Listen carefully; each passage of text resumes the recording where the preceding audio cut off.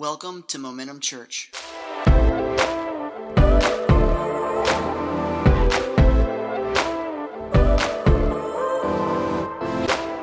Hi, everybody. Momentum family. Good morning. Good morning. I love that intro video. It makes me chills. It's like I don't even have to preach. I'm playing. All right. I'm just playing with you. I'm playing with you. So good. So good. Well, my name is Brian. I'm the assistant pastor here. I'm just letting you know that because Pastor Ross isn't preaching this morning, our lead pastor. But I get the privilege to preach on this topic in just a second. And my wife and myself and our kids, we just came back from a vacation, and I noticed that the weather has changed, right? A little bit.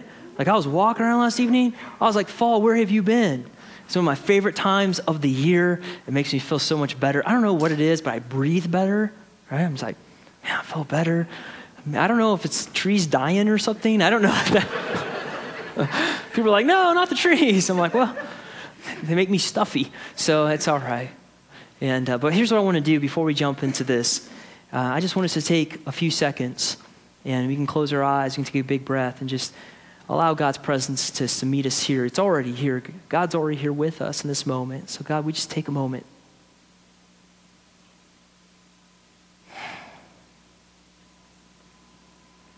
All right, thank you, Lord. So we started this series last week, and I didn't say this in the first service, but if you missed last week, Pastor Ross gave us a great overview of the tabernacle. Now, this is the Old Testament tabernacle. This is what Moses had his hands in constructing. And so I would encourage you to go back and maybe watch that video. You can do that on YouTube or the church's website. Might even be easier, just to give you more detail, because I'm not going to have the time today to do an overview of everything. We're going to focus on just two things. And today is actually Yom Kippur. He mentioned that yesterday.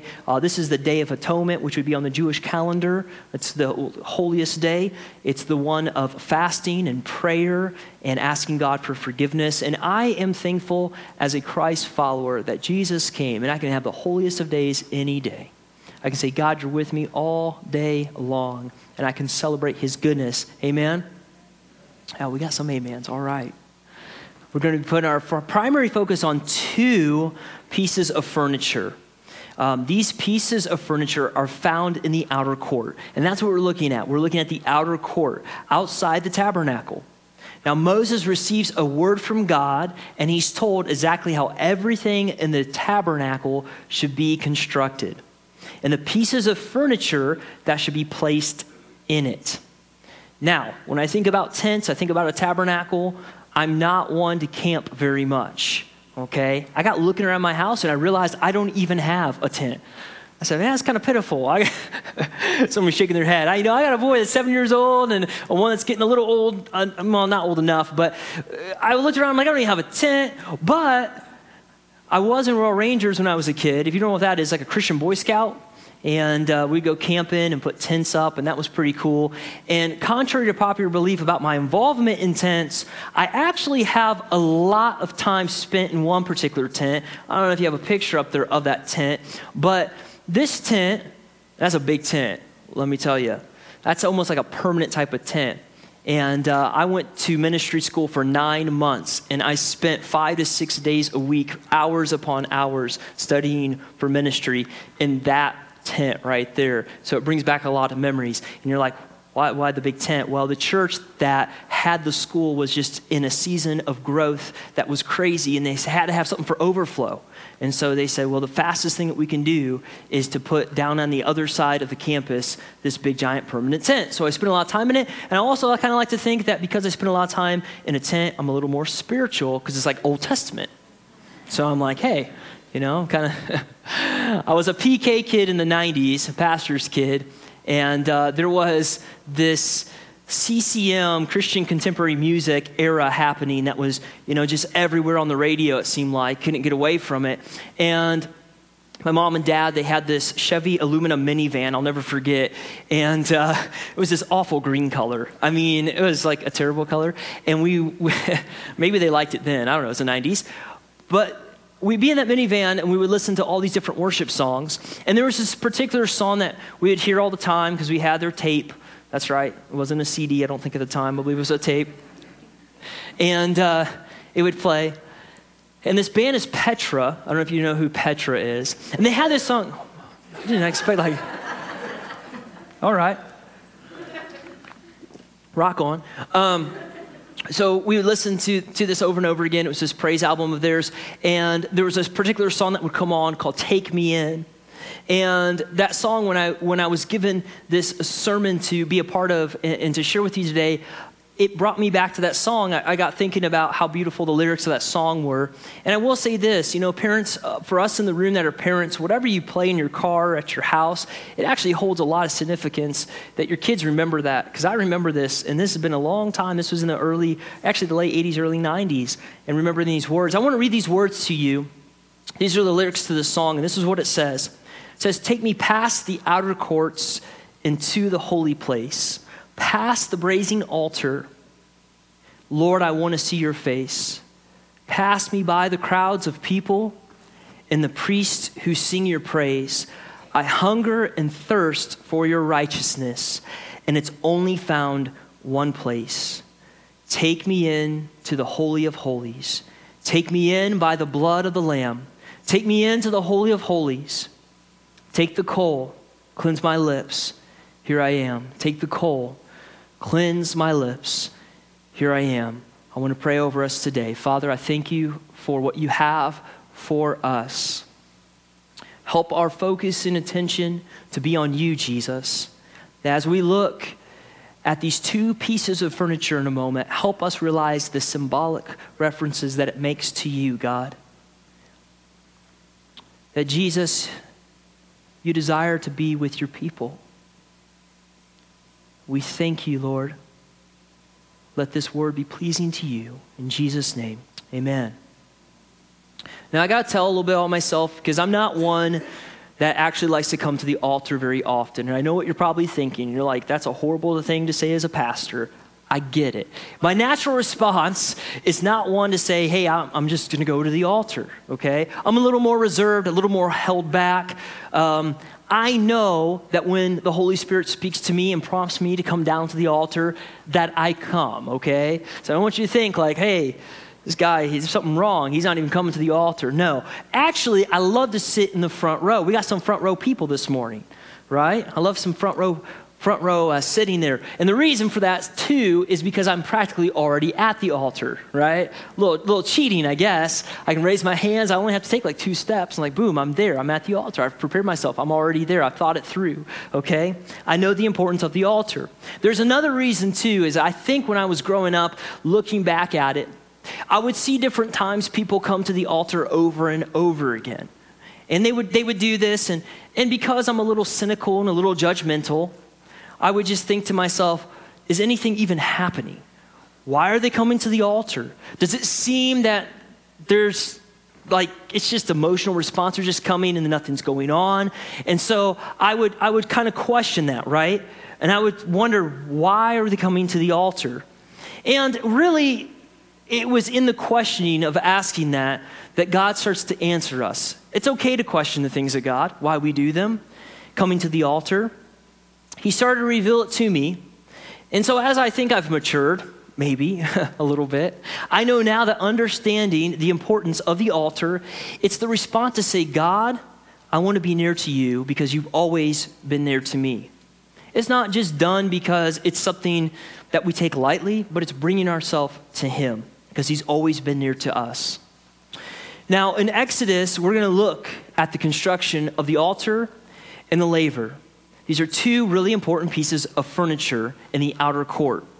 And as we read Exodus 38, verse 1, I'd like us to stand for this. If you could, just stand for the reading of God's word. It's important. It's a tradition that we have here at the church where we honor the word of the Lord. This is what it says. It says, he made the altar out of burnt offering of acacia wood. 5 cubits was its length, and 5 cubits its breadth. It was square, and 3 cubits was its height. He made horns for it on its 4 corners. Its horns were one piece with it, and he overlaid it with bronze. And he made all the utensils of the altar, the pots, the shovels, the basins, the forks, and the fire pans. He made all the utensils of bronze. And he made for the altar a grating, a network of bronze under its ledge, extending halfway down. He cast 4 rings on the 4 corners of the bronze grating as holders for the poles. He made the poles of acacia wood and overlaid them with bronze. And he put the poles through the rings on the sides of the altar to carry it with them. He made it hollow with boards.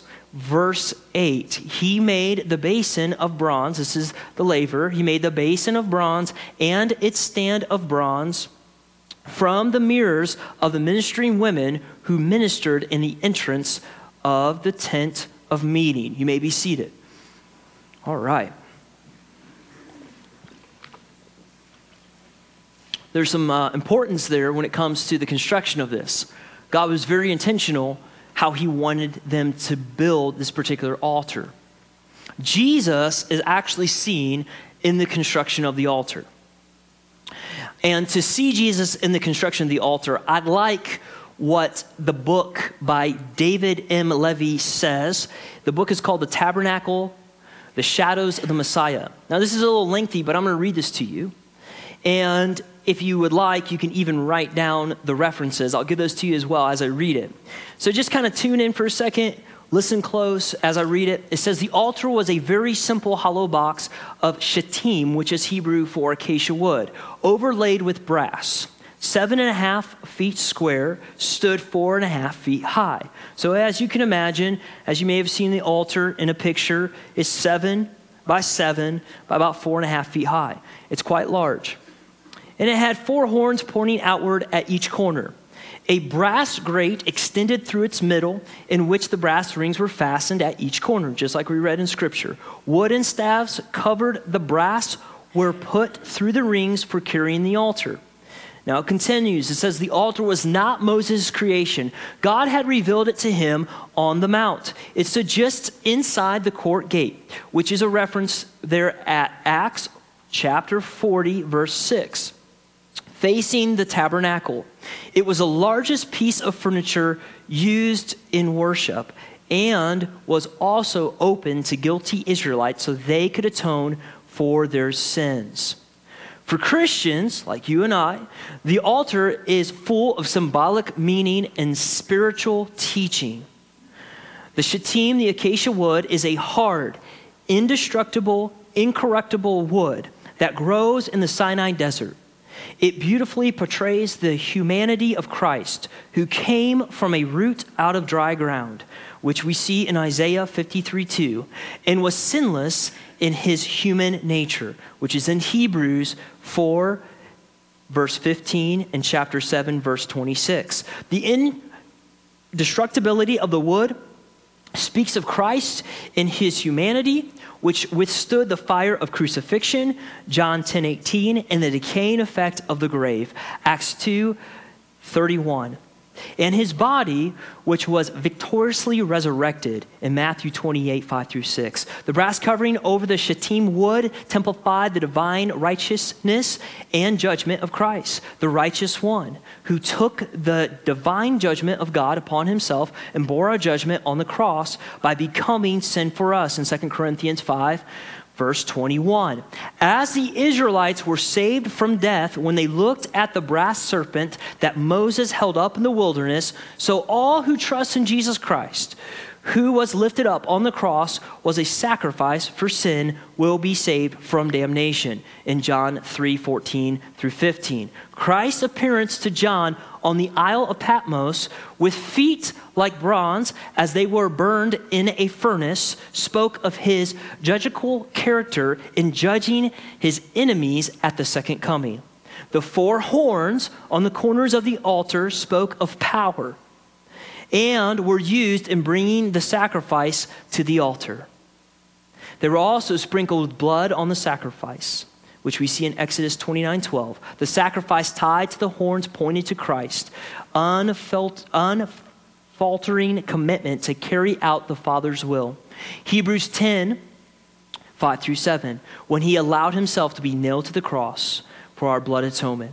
We're almost finished with this. It says this: his blood on the cross expiates the sins of all who are willing to put their faith in his sacrificial death. The blood-stained horns pointed outward and upward toward the four corners of the world, reminding us of the saving power of Christ's blood that will be witnessed throughout the world. That's in Acts 1:8. All right. It's a beautiful description, and there's enough in that description probably to teach us several things and have several different teachings on it. But I just love how he was able to take the altar and all the parts of it and bring us back to Jesus. It's at the altar, I believe, we hear, I have come to give you life. That's the good news. It's at the altar we hear when we proclaim, I've come to give you life. We have this section that we call the altar. We have a response that we call the altar call. We know it's somewhere that we can come down and receive God's power, bring our burdens to God, lay them at his feet, say, Jesus, I'm going to cast all my cares on you. I'm going to bring a sacrifice of praise. Jesus is seen in the sacrifice that was placed on the altar. I can imagine the priest had some days that they felt like maybe how I did about not coming to the altar. Day after day, they had to bring a sacrificial lamb once in the morning, once at sunset. And then on the Sabbath, they did it 2 in the morning and 2 in the evening. There was work involved for them to come to the altar. It was a sacrifice, and these lambs point to the Lamb of God we see in Isaiah 53:7. And it says it like this: he was oppressed and he was afflicted, yet he opened not his mouth. This is talking about Jesus. Like a lamb that was led to the slaughter, like a sheep that bore its shears is silent, so he opened not his mouth. And then again in 1 John 29, it says, behold the Lamb of God who takes away the sin of the world. Jesus gave up his life so that we may have life. The altar proclaims the message of justification. Now that's a big word, but justification just simply means right standing with God. We can have that right standing with God because of Jesus. We probably all at times feel like bringing something as a sacrifice can be difficult. Let's be honest, we have busy lifestyles.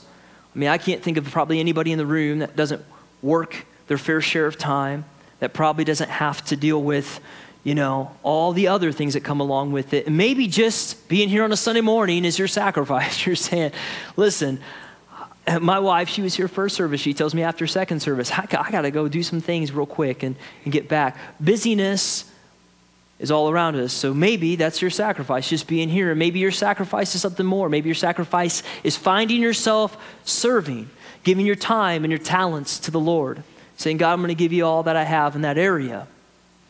Possibly the sacrifice that you need to bring to the altar looks a lot bigger or feels bigger.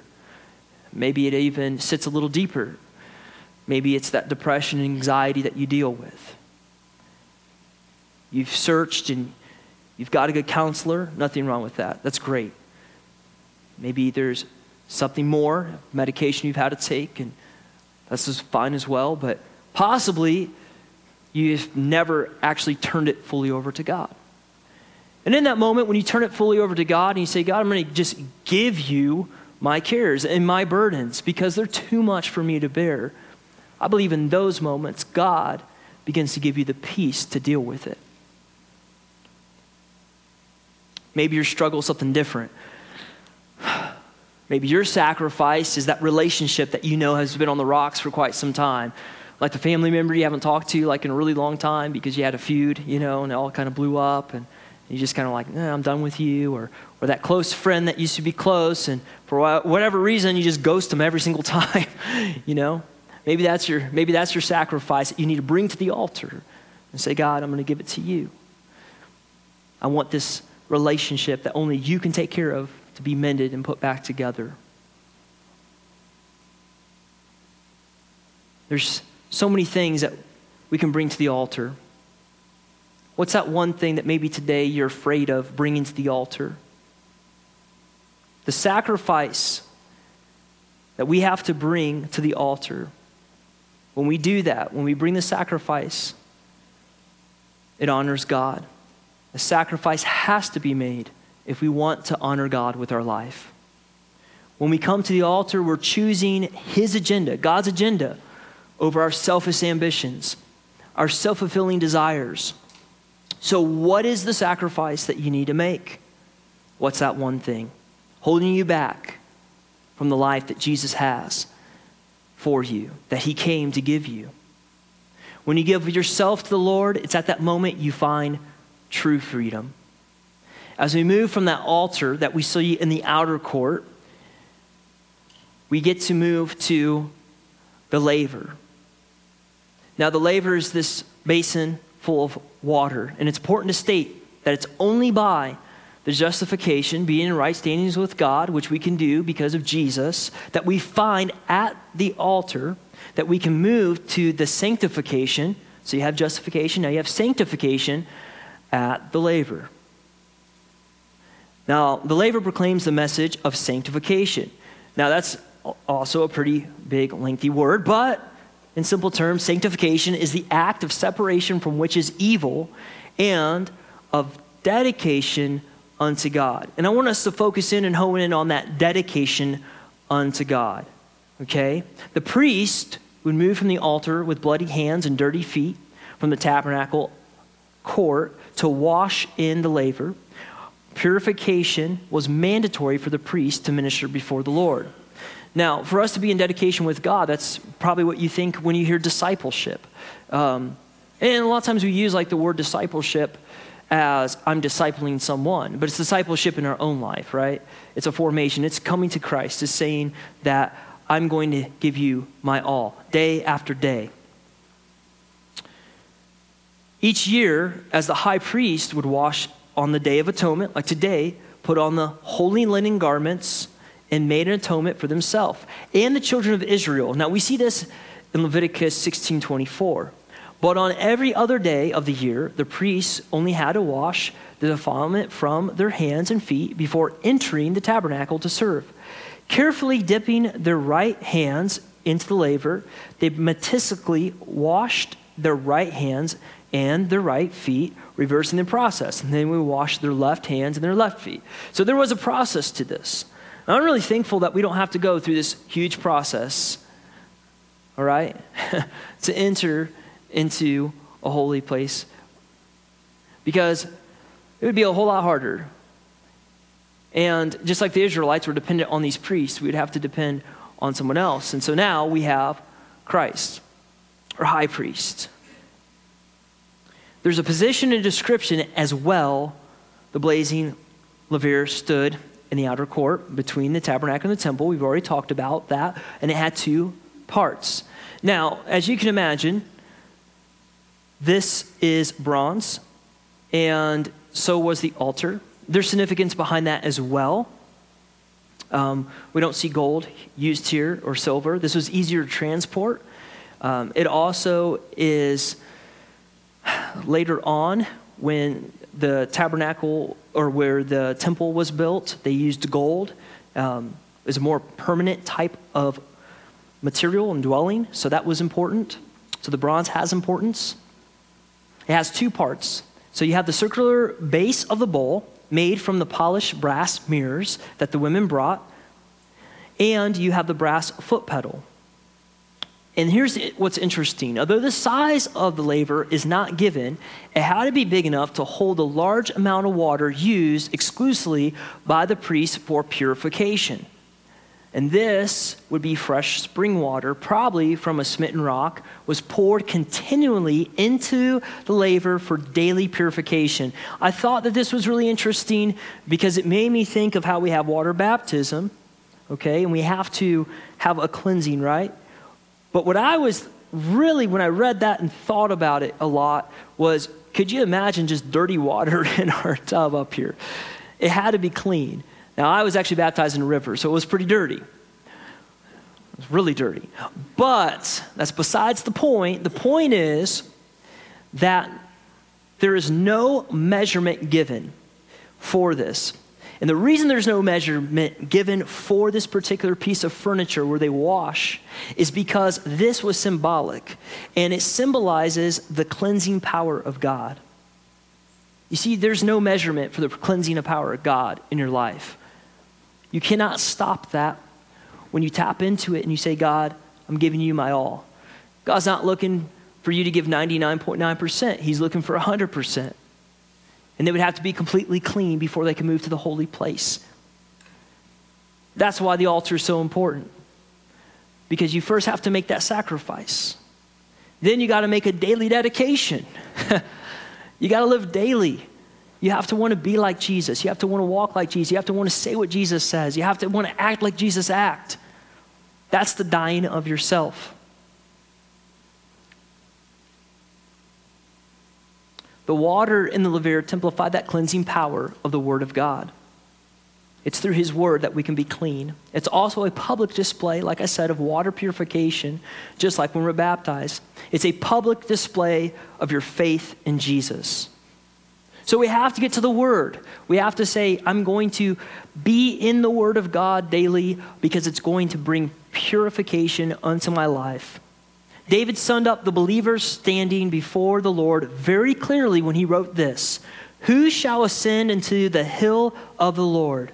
Or who shall stand in his holy place? He who has clean hands and pure hearts. And I don't know about you, but I want to have clean hands and a pure heart. I want to be able to say, God, use me for whatever is needed. Take my life. It's also given to us later on in Psalms. He says, blessing the Lord. It says this: he who has been cleansed by water in the word will receive, as the psalmist said, blessing from the Lord and righteousness from God, our salvation, in Psalms 24:5. So it's at the laver we hear Jesus say, I've come to give you, or I've come that you may have life abundantly. So remember, it's at the altar where we hear him say, I've come to give you life. That's that first stepping stone. That's saying, God, I see your good news. I'm going to follow you with my life. And now he's saying, I've come to give you life abundantly. In this outer court area, it's a public place. Everybody can see what's going on. There's no covering.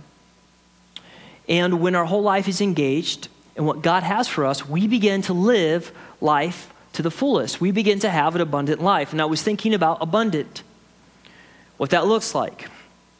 Living life to its fullest looks different than our culture standards, right? I would say don't be deceived by what this world has to offer you. Okay? Don't be deceived by it.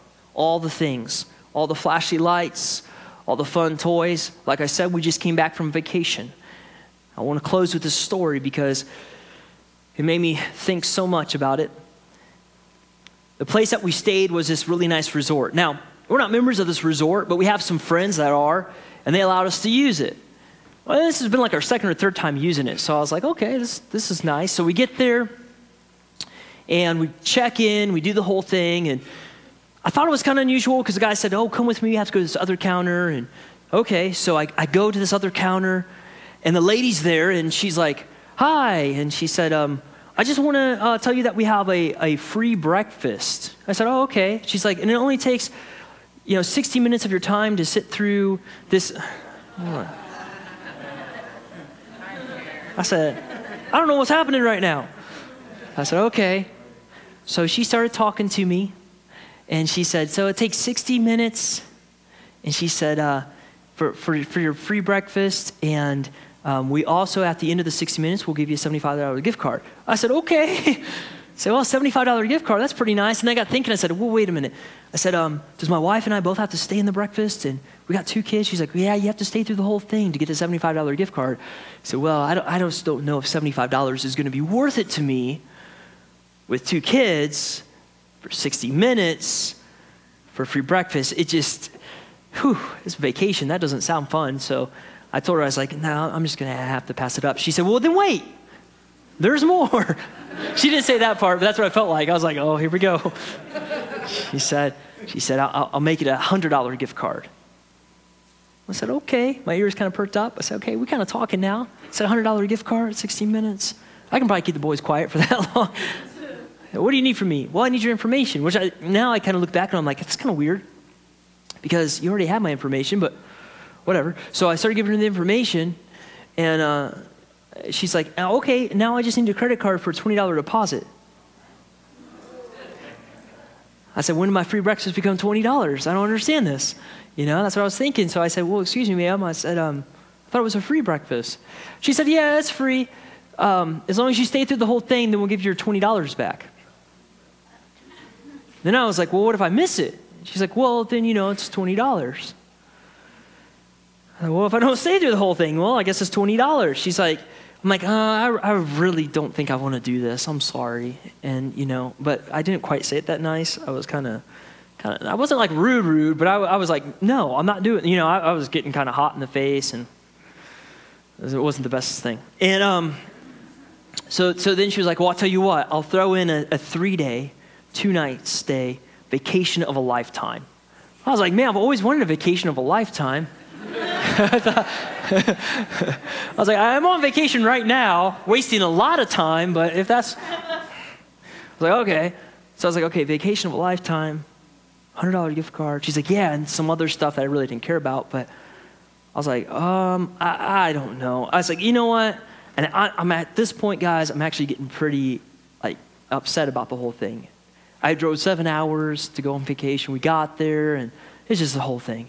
It's the end of the day, and I'm just like, I'm wore out. And I wasn't quite that Christ-like, you know what I'm saying? And I said to her, I said, well, just hold on. So I called for my wife. I'm like, Leah, come here. Because I didn't have the emotional capacity to handle this at this point. I'm like, do you want to do this? And I just don't want to do this. And she's like, no, if you don't want to do it, you can just walk away. It's okay. You don't have to do it. I'm like, fine. So I just walk away. And it made me think about how, we can be deceived pretty quickly in the things of this world. And I walk away. The story doesn't end there, because then I get back to our room and we're having a pretty good time. And I'm just like, no, I wasn't very nice. I got to call back down to that lady. Actually, I think it was my wife that told me. She said, you were pretty rude to her. You weren't very nice. I said, yeah. And then I looked down, and guys, I was wearing a Momentum shirt. It said hope on it. You should have said loser. I was like, you got to be kidding me. And I was like, now I have to call. I was like, it's the voice of the Lord. So I called down, and I told her, I said, ma'am, I was down there just a minute ago, and I was short-tempered with you, and I understand you're doing your job, and I'm sorry that I was just kind of not very nice. And she's like, whoa, well, thanks for calling. She's like, do you want to purchase? I said, no, I don't want. I said, come on. So I'm trying to do my best. I said, no, I don't want it. So please. It's crazy. So I was just trying to do my best. So long story short, she was just like, okay. And I said, thank you so much. I got thinking just how that, at times, we can be really deceived by the things of this world. That quickly a free breakfast turned into a $20 ordeal and a 60-minute stay and all this kind of thing. And I was like, I don't have time for that. But what I'm trying to say here is that we have to say, God, I want to give you my life. And he's going to say, well, I want to give you abundant life, but it's not going to maybe always look the way you thought it was going to look. His abundance is peace. His abundance is joy. His abundance is staying with you when times get really tough.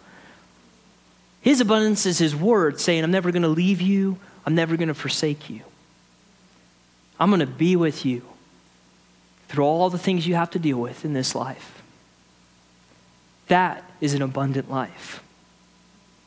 Those priests, what they had to do, bringing a spotless lamb to the altar, representing Jesus now. We see that as a symbolic reference. Going and washing their hands, preparing in a certain way. I think about that, and I think about how we have a high priest, that he's given a life, laid it down for us. And because of that, we don't have to go through those processes. We can look back on them. We can thank God. We can glorify him for it. We can see how those pieces of furniture now still bring glory to his name. So how do those two pieces of furniture, I would say in 2023, how do they help us? Well, it helps us remember God is always desiring to dwell among his people. He's always making a way. He was with them there. He's with us now, and one day we'll be with him. There's an altar for us to draw close to God, and a laver where we can ground ourselves in his word to have abundant life, one that has meaning and purpose.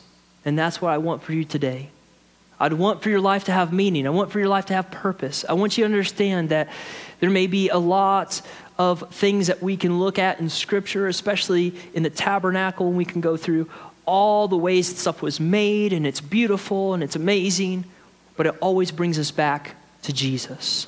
Jesus is at the center of it all.